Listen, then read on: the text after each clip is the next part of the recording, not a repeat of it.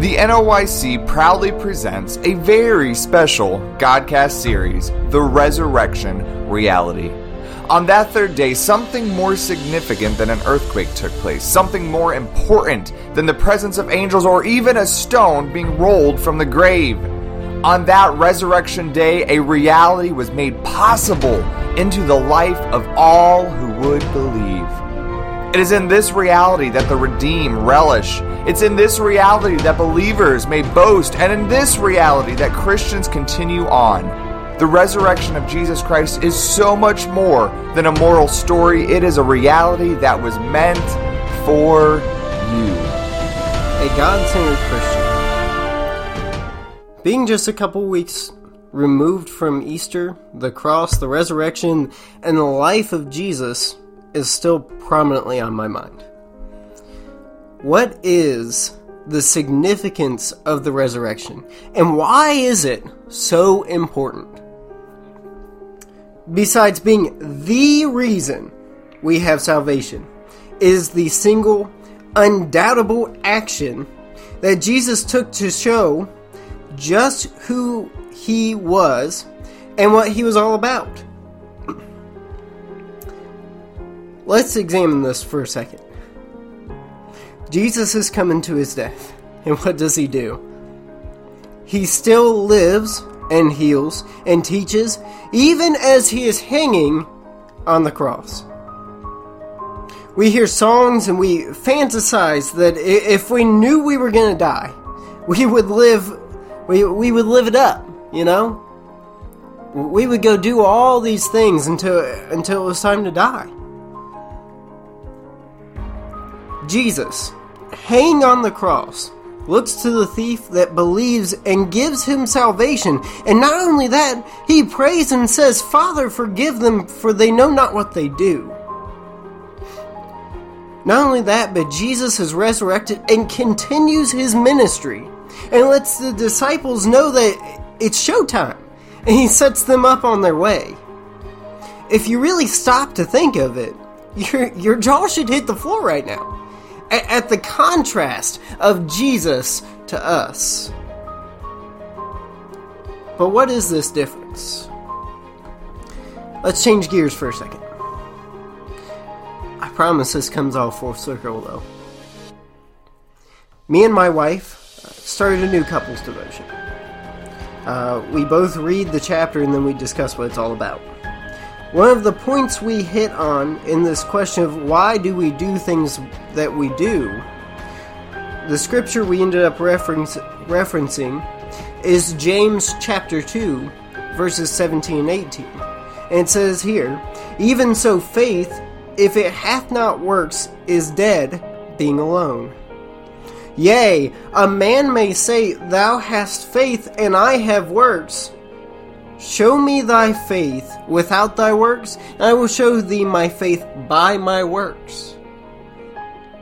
By this text here, and if you read it in context, James rips into people who believe in God but do not serve him, and the whole kit and caboodle. We work by faith and not the other way around. And this begs the question, how did Jesus operate? How did he go about his day-to-day? James, being taught by Jesus himself, is plainly putting into words how Jesus literally lived. Jesus' life can be summed up that he lived in total faith and confidence in God and did it perfectly. You could call him the most perfect, God-centered person. So how do we become God-centered like Jesus? First of all, it is time to let go of our petty worries and strifes. This saying, "it takes one to know one," holds very true here. I'm a total worrywart. Full confession.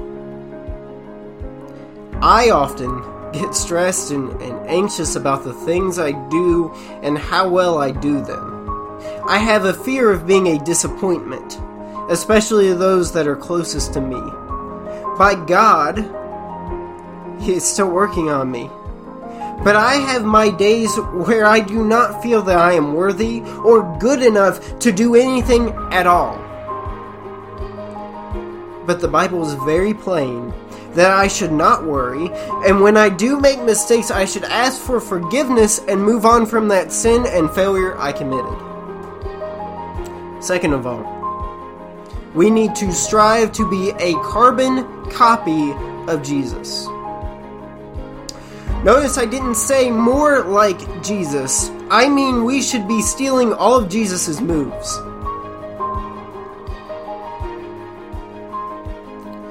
Anything Jesus ever did, take it. It sounds a little ridiculous and silly, but if you steal Jesus' moves, you will constantly be giving God the credit because that was Jesus' number one move. Besides dunking on the Pharisees. The entire goal, the peak of our Christianity, is Jesus and nothing less. Let me re-emphasize that. And nothing less. No compromises, no days off, because Jesus never took one. He was always Jesus. Obviously, we will never be able to claim to be God, but Jesus has paved a path, not an easy one, but attainable, because he holds our hand and walks us down it himself. Okay, let's wrap this all up nicely. Jesus has enabled us to become more than ourselves. Jesus' resurrection was a final action to prove who and what he was, a man of perfect faith by God, to be a sacrifice for our sins. This model of having God at the center of our lives and forming our every action should be what we strive for. Bottom line. And this is a favorite saying of mine. We should be a people after God's own heart.